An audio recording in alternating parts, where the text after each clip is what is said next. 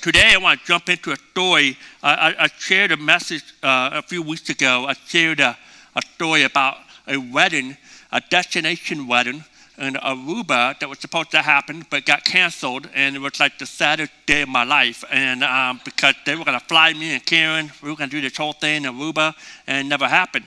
And but shortly after, I had another couple that came to me, and they came to two singles and said, "Hey, listen, we want to do a wedding, and it's a destination wedding." And I'm like, "Okay, God, you've come in, and you have blessed me again with another opportunity for a destination wedding."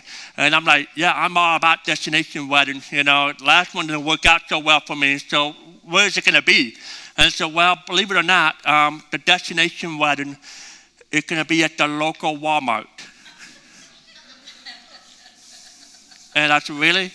"Yeah, it can be at the Walmart." And they met at Walmart. They work at Walmart. They met at Walmart, and apparently the Walmart have heard that they were getting married, and Walmart kind of stepped in and begged them. We said, "Listen, we want to show people that we can do a Walmart wedding. Will you let us showcase your wedding, and we'll pay for it. We'll provide the cake from our Walmart bakery. We'll provide everything." And so the couple says, "Okay, if you're paying for it, sure." And so they came to me and said, "Will you do the wedding?" And I'm like, "Yeah, I guess I will." And so this kind of thing you would see in the South, we kind of live down there, and that's how you kind of roll. And so we all got our plans. There was no rehearsal. There was no, we were just going to show up on a Saturday afternoon, and I didn't even know where the setup was going to be. I didn't know if it was going to be in the hardware supply section, if it was going to be in the clothing store or in the vegetable section. I have no idea how this was going to roll out. And so, us and the bride and groom and the wedding party, it was a very small wedding. We kind of met together at the customer service at Walmart, and we pick a number, and when they call our number, we say, "Hey, I'm here to do a wedding." And so, "Oh yeah, you're the wedding people. And listen, we got you set up in the garden center." And I'm like, "Garden center, okay, that's great. Where at?" They said, "Outside Garden Center," which in June, Florida, in June at 2 or 3 o'clock in the afternoon. It's 95, 100 degrees, and it's 100% humidity. I mean, you walk outside, you sweat. I mean, you can't help yourself to sweat. And we're wearing, I'm wearing my Marion Barry suit, so I'm already sweating. And of course, the bride and groom, they're in their full attire, everything. I said, "All right, so we're going to go out and do this wedding outside." And so we go out there. I have my wedding notes, and I'm ready to get going. And the Walmart manager said, "Oh, by the way, he's the guy in charge of this whole thing." He said, "Hey, I want you to grab a microphone, and I want you to do this, and we're going to blast this whole wedding in the parking lot. We want everybody to hear about this wedding." So here we are in the garden center, and I've got my notes. I've got this microphone, and in the first couple of seconds, I'm already sweating. It's already a nervous time to do a wedding. I'm already sweating, and the sweat, the huge drops of sweat just rolling into my eyes. And if you don't know, sweat is made out of salt, all right? And so now it's burning my eyes, and I don't have a handkerchief, I have anything to wipe it with. So I try to use my sweaty hand. I made it worse, and now I'm blind. I'm trying to do this wedding. I can't see. Everybody in the wedding party is a hot mess. I mean, literally speaking, a hot, sweaty mess. I'm like, my weddings are normally 20, 25 minutes long. I said, "I'm going to have to land this plane as fast as I can, because we're not going to make it. We're going to die." All right? And so we're out there, and finally, I did the wedding. I got my notes. I couldn't even turn the page. I mean, my hands all sweaty, and it was just like, you know what? I'm going to kind of wing it from here. And I did it Indian style. Want them? You got them. Let's pray. And I'll pronounce them husband and wife. It's the shortest wedding I've ever done. Shortest wedding. And so then the manager said, "Hey, that was great. That was perfect. We like short weddings." And I said, "Okay, sure, no problem." And I said, "Let's go inside for the reception." I said, "Oh, I forgot about the reception. It was in a Walmart cafe." They have made their own cake. You know, Walmart, they made the cake just like you would think it is, and it was just as good as Walmart could ever make. And then we served cake, including me, to everybody that walked into Walmart. Everybody was invited to the wedding, you know, and we said, welcome to Walmart, here's a cake, you know, have a cake. And it was an endless supply of wedding cake on that day in June, back on that wedding day. And I tell you what, I showed up to this wedding thinking I had a plan, thinking I had everything all together, and I had to make 1,000 different adjustments on the fly to make it happen, to be one of the first in America to perform a Walmart wedding. And that's my claim to fame. I'm kind of proud of it, you know, and so just kind of roll with me. So anyway, adjustment. Today we're going to talk about making adjustments. That's where we're going today, making adjustment as we pursue God's will for our lives. We've got to make adjustments. We've been talking about what it means to discover and to do God's will. What does it mean to discover God's will? We'll talk about the different things. You know, I'm not going to pull up the diagram today, but, you know, we've talked about the different steps about discovering. And now we'll kind of pivot to what it means to do the will of God, to do what God is calling us to do. And so today we're going to look at the sixth truth, experiencing God reality truth number 6. And that is this: I must make major adjustments in my life to join God in what he is doing. I have to make major adjustments in my life to join God in what he is doing, what he's working at. See, God has a plan. God has a purpose for your life. And the problem is that so many times we miss that plan, we miss that purpose, and here's why. When you discover what God wants you to do for him, we have to make adjustment. It requires an adjustment because you can't continue to live life in the same old and expect to get to where God wants to take you.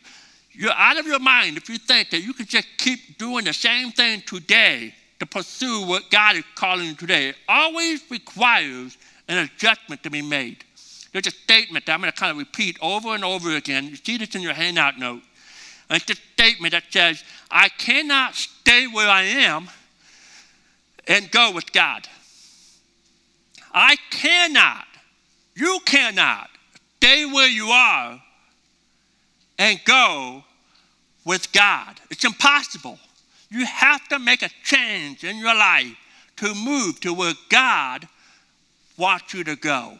And for some of you this morning, this may be the hardest, most challenging message that you're going to hear in this whole series.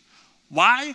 Because to do what God is asking you to do, it's going to require that you make an adjustment. It's going to require that you make a change.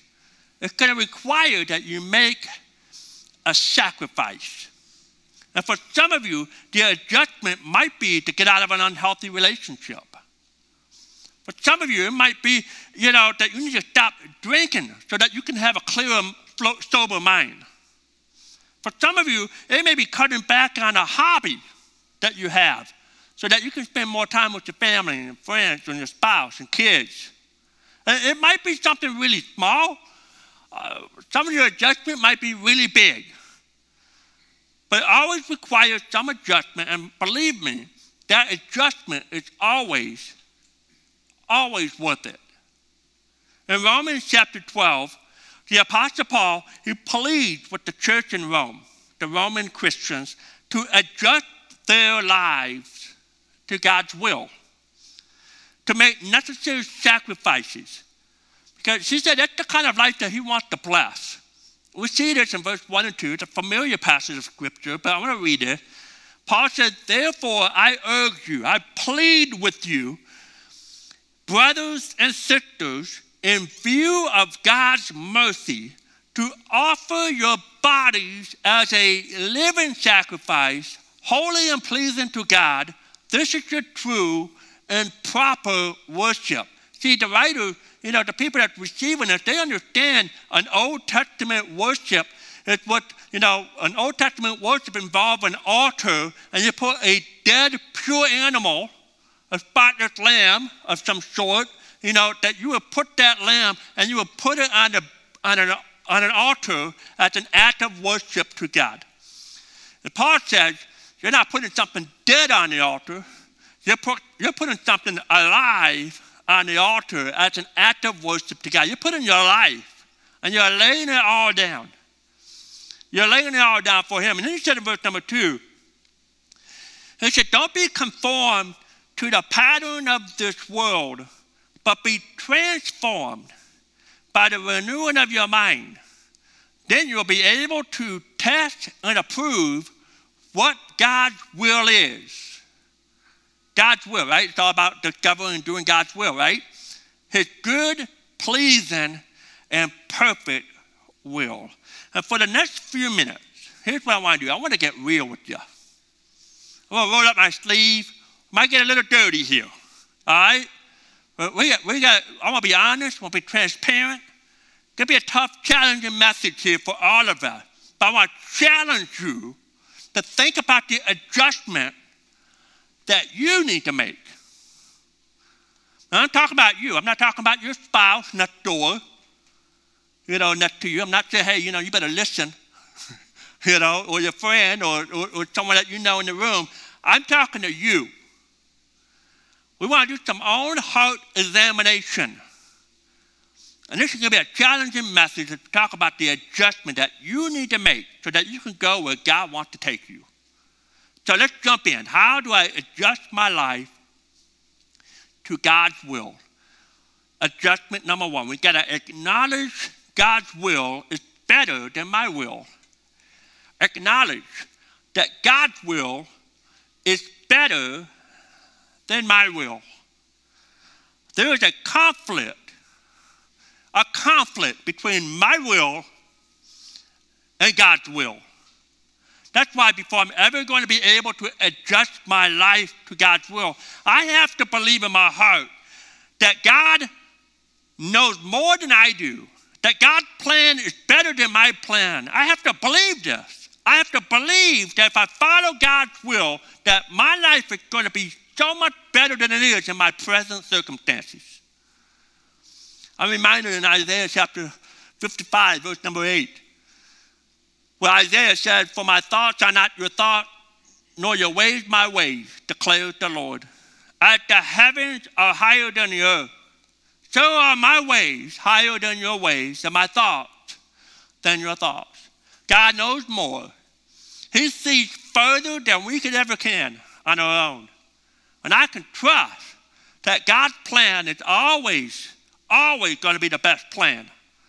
And it's going to be the best for me. And here's why this is so challenging. This is why this is tough teaching here. When God asks you to adjust your life, it will oftentimes be costly to you and to those around you. It's going to cost you something. I want to be as honest and transparent as I possibly can. Here at Lake Point Church, we're not a health, wealth, and prosperity church. I'm not going to tell you that when you follow God's will, it's always going to be sunshine and rainbows and puppy dogs. That's not the way that life is. When God asks you to do something and you adjust your life to him, oftentimes there's a sacrifice, and that sacrifice is going to be costly to you. It's going to be costly to those who you care about. It might cost you money. It might cost you popularity. It might cost you security. It might cost you your comfort. It might cost you a relationship that you care about. And so we're faced with a number of decisions. Do I stay where I am and play it safe? Does it go through the motions? Or do I trust that God's will is always the best? Do I trust that the sacrifice will always be worth the cost? Do I trust that a future in God's will is always going to be better than my present situation? Now, again, let me say this. As we're talking about the cost and sacrifice, and it kind of scares us a little bit. So, okay, but let me say this. It's so important. Adjusting your life is always worth the cost. Why? Because you're going to experience God's best for your life. And at the end of your life, it may not be the easiest life, but at the end of your life, you will have no regrets because you have lived the most full, the most joyful, the most significant life possible. Of course it's worth it. Of course it's worth pursuing God and recognizing that his plan is better than my plan. My friend, is there an adjustment that you need to make today? Is there an adjustment that God is asking you to make? Proverbs chapter 3, verse 5 and 6. It's to trust in the Lord with all your heart. Not some of it, but all of it. And don't lean on your own understanding. Don't lean on what you think is best. Lean on what he does. Lean on him. Trust in him. Then it said, in all your ways, submit to him. Another word, we see this in that translation, is the word acknowledge. Acknowledge him. This is what we say, God, I trust you. You know what's best. And I submit to you. In all your ways, we're to submit to him. And the Bible says he will make your path straight. He will guide your steps. He'll show you the road that you need to take. When we submit to him and say, okay, God, I acknowledge that your plan is better than my plan. That's the first thing as we talk about making an adjustment. We just got to recognize that. Number two, we've got to repent and confess my sins to God. We've got to repent. We've got to confess your sins and my sins. We've got to confess it to God. The biggest barrier that's standing between us and God's will is the three-letter word, sin. S-I-N. And here's the deal about sin. Sin is an I problem. Because right in the middle of that word is that letter I. And I, me, I am right in the middle of it. Sin. The root of sin is when my will, when it conflicts with God's will, and I choose my will over God's will. That's classic rebellion 101 right there. That's the root of sin. That's when we say, God, I know that this is what you want me to do, and I don't care. I'm going to live life my way. I'm going to do what I want. I'm going to turn my back on you. I'm going to go my own path. I'm going to do my own way. And that's the biblical definition of sin. And we live this out every day. Every day we do this. God said, don't lie. You know what we do? Without batting an eye, we lie. We lie to our bosses. We lie to our friends. We lie to our spouses. We lie. It may not be a big lie, but we lie. God said, be pure. You know, be pure in what you think. Be pure in what you see. Be pure in what you do. Be pure in your marriage relationships. Be pure in your single relationship, in your dating relationship. Be pure. God said, be pure. We struggle with this. God says, hey, I want you to deal with that addiction that's in your life. Whether it's a spending addiction, maybe it's a pornography addiction, maybe it's an eating addiction, maybe it's a gambling addiction. You know, Michigan law has made it so easy now that you can download an app and you can gamble at any time you want, 24/7. You don't even have to go to the casinos. It's easy. And for some of us, we might have fallen in that trap. And we're addicted. And God said, I want you to deal with that addiction. And instead of dealing with it, though, whatever it might be, we just keep it in our lives. And we hide it from everyone else. We turn our back on God. We turn our back on God. God said, man, I've got something for you, Scott. I've got the plan for you. I've got this over here. But Scott, you're over here, though. You're doing your own thing. And standing in the middle, this barrier called sin. And it's in the way of all that I have for your life, which is over here. And you're going to have to do something about it. You're going to have to deal with it. Because that sin is going to separate us from all that I have for you. So how do we deal with it? How do we deal with sin? 2 words to understand. The first word is the word repent. Repent. Man, there's so much negative idea with this word repent. But man, it's quite the opposite. Repent leads to a better life. Repent is not supposed to be that negative thought, that negative idea. Over 100 times in the New Testament, we see the word repent. The Apostle Peter in Acts chapter 3, verse 19, he said, repent and then turn to God so that your sins may be wiped out. So what is this word repent? What does it mean? It means, if you're taking note, a change of mind which leads to a change of behavior. It starts in the mind. A change of attitude. It's the way that you view sin. It's the way that you view, your walk with God and how you're in conflict with God. You repent. It's a change of mind, which ultimately leads to a change of behavior. So the Greek word, the interesting word, the Greek word for repent is the word metanoia. Metanoia, you see that on the screen. Metanoia. It's a military term. It would be the same thing as you would hear a drill sergeant as he leads his battalion, when he says about face. Now, if you're in the military, you know what that means, about face. If maybe you're not in the military, you know what that means, about face. It means you're walking in one direction, the drill sergeant said about face, you turn 180. That's what metanoia means. That's what the word repent means. It's a turn, 180 turn. Starts in the mind. And it's a change of direction after that. It's a change of mind which leads to a change of behavior.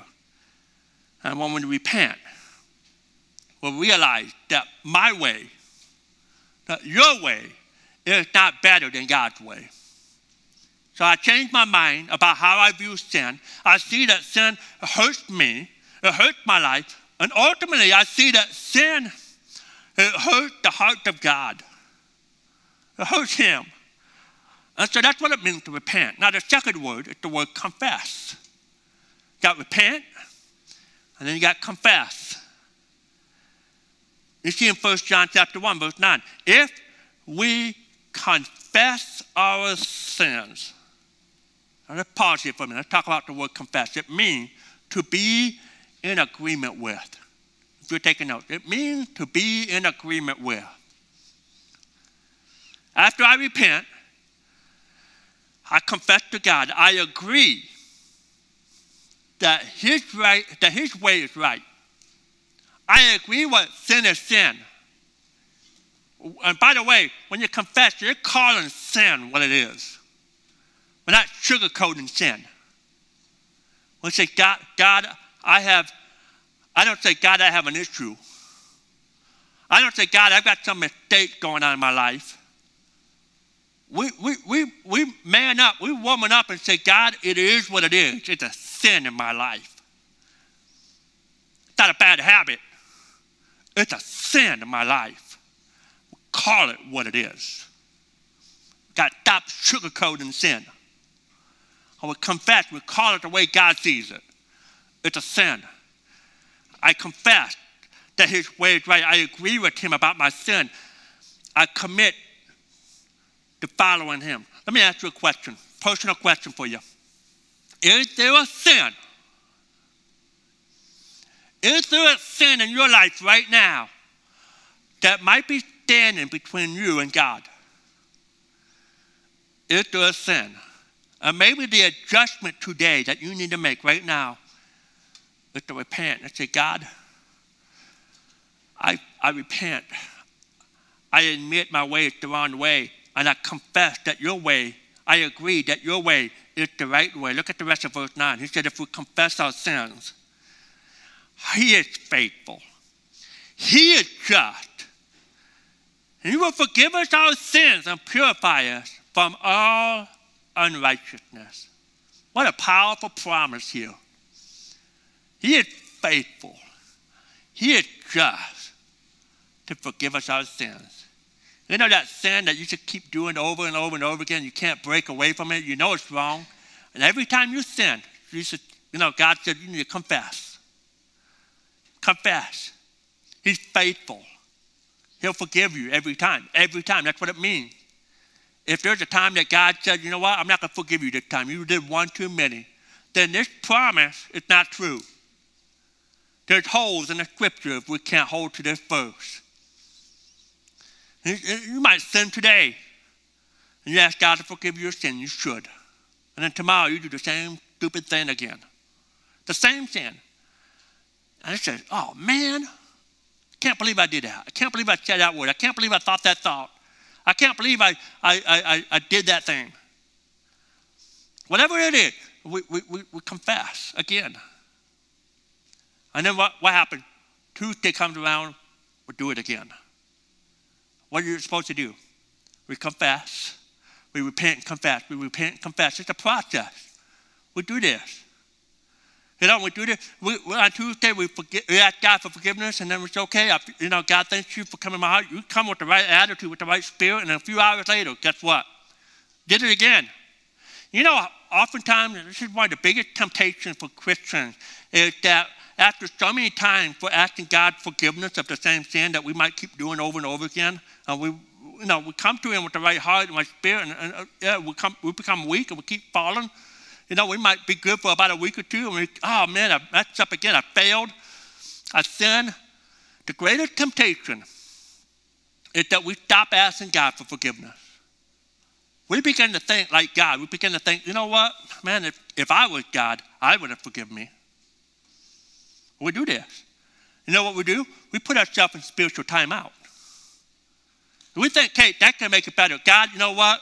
I'm not going to you this time. I've messed up so many times. I tell you what, I'm just going to punish myself. I'm going to find me a stool, and I'm going to bring it up here, and I'm going to put myself in timeout with a dunk cap on me.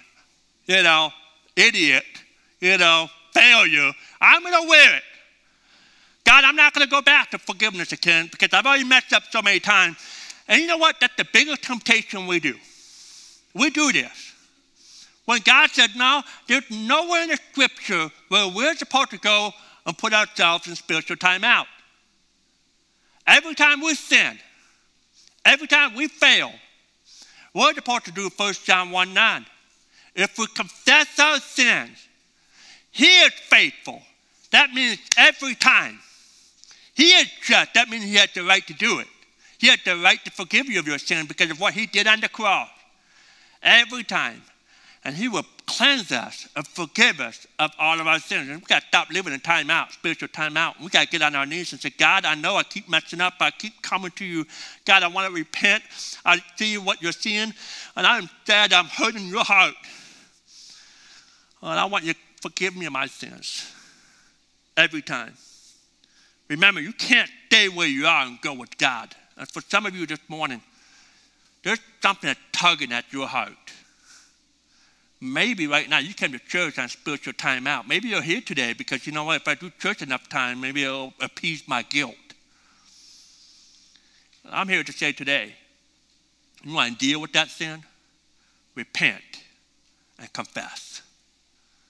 Repent and confess. Not to me, but you confess to Him. You want to deal with it. What is it that's holding you back? What is it that you're stuck that you need to deal with? God is faithful. Here's the next step, and this is another big one. We got to abandon any idols in my life. Got to abandon it. An idol is anything that God would ask you to give up, that either you would be unwilling to give up or hesitant to give up. Now, I'm not necessarily talking about sin. Could be sin. I'm also talking about some good things. Good things, but some things that we need to let go that's robbing us of the best things. I love what Jim Collins He's the author of Good to Great, leadership book. He said this: the good is always the enemy of the best. And sometimes we drag ourselves down with the wrong things, wrong priorities. They may be good things, but they're not the best things.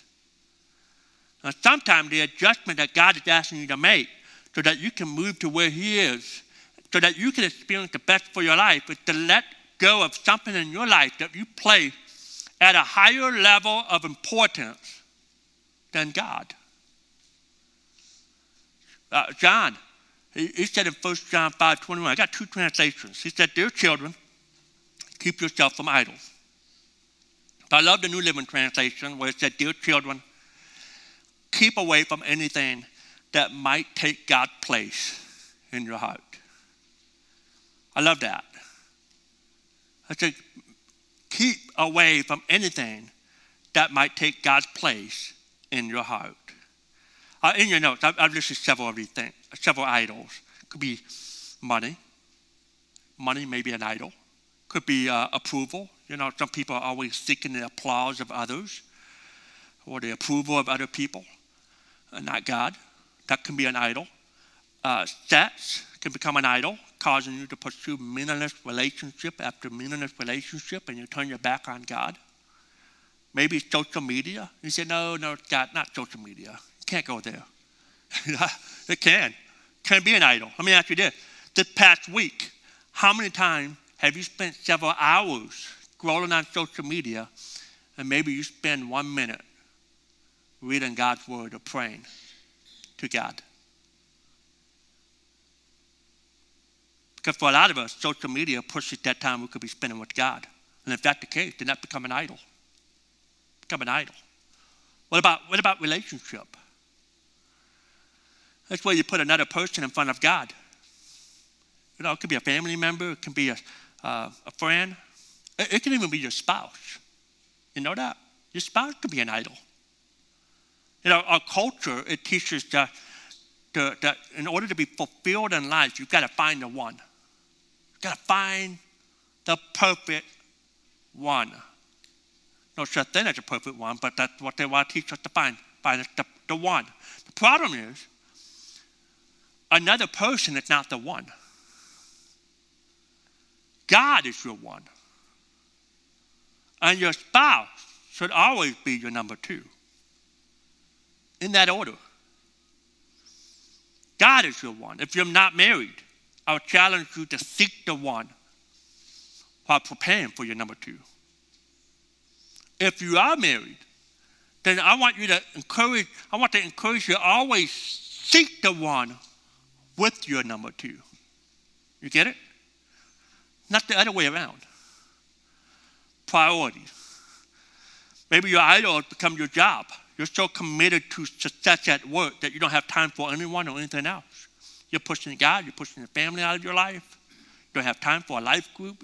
You barely have time for church because it's become an idol. Become an idol. If you're not sure what your idol is, ask yourself this question. Is there something that you're not willing to give up for God? Is there something that you're not willing to give up for God? And whatever that is, that become your idol. And that idol may be the one thing keeping you from doing God's will and experiencing His best for your life. On the back of your connector card, there's a place where it says, under my next step today, it says, I need to abandon this idol in my life. And it's a fill in the blank. I'm going to challenge you to take a step in this. To write that down and say, you know what? I have an idol in my life, and here it is. No one else is going to read it. I'm not going to post this on anybody's Facebook wall. We're going to pray for you, though. Our staff can pray for you. Whatever that area is. Say, God, I have an idol in my life, and I need to set it aside. I need to make that adjustment. Remember, you cannot stay where you are and go with God. You cannot hang on to your idols and go with God. You have to make that adjustment. Number 4, allow God to control every area of my life. I'm going to allow God to control I'm going to give God control of my life. What the old country song, Jesus, take the wheel. Okay? I'm going to allow God to take the wheel of my life and be in charge.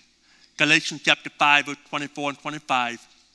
The Apostle Paul said, those who belong to Christ Jesus.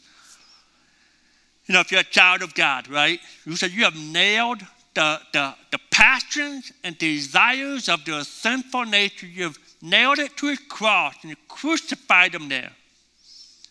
Since we're living by the Spirit, let us follow the Spirit leading in every, you can underline that word, every part of your life. Every part, every area. God demands to be in charge, to be the leader of every area of life. You see, God loves you so much. He wants the best for your life. He intends to be the Lord of your life if you let him. And for some of you right now, this is your roadblock. You're experiencing God. It's to fully surrender to him. And so I'm afraid if it gets out of my hand and I give it to him, that my life will be out of control. Listen, life is always better when it's out of my hands into his hands. Always is. And surrender is saying, okay, God, here it is. Paul said in Galatians chapter 2, verse 20, my old self has been crucified with Christ, my old nature. It's no longer I who live, but Christ who lives in me. He said, I've surrendered my life completely to God. Jesus is in control. And he said, so I live in this earthly body by trusting in the Son of God who loved me and gave himself for me. See, Jesus has given us everything for us so that you can trust him, so that you can give him control. The most important adjustment you ever make is adjusting your life to God's will so that you can follow him. You cannot stay where you are. You cannot stay where you are today and go with God. We're called to move. We're called to grow. What's the adjustment you need to make? What area of your life you need to surrender? See, surrender never leads to defeat. Amen. See, white flag, you know, they lost. No, surrender never leads to defeat. It leads to victory.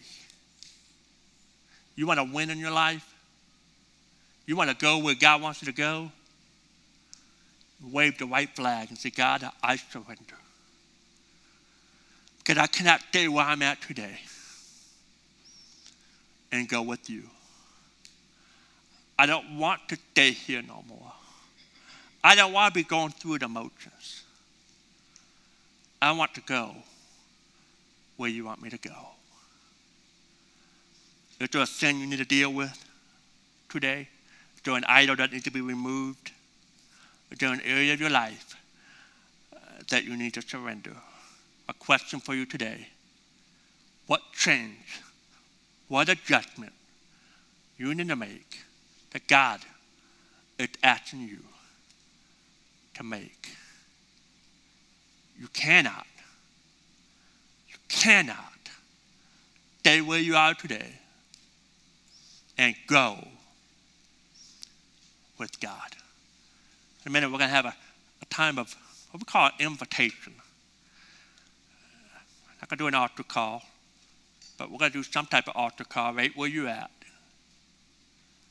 And I'm going to let Tom just take a few minutes to kind of set our heart up. I don't want to rush this moment. I know we're going overtime today. Who cares? I get 1 hour a week with you. You got 168 hours to do your own thing.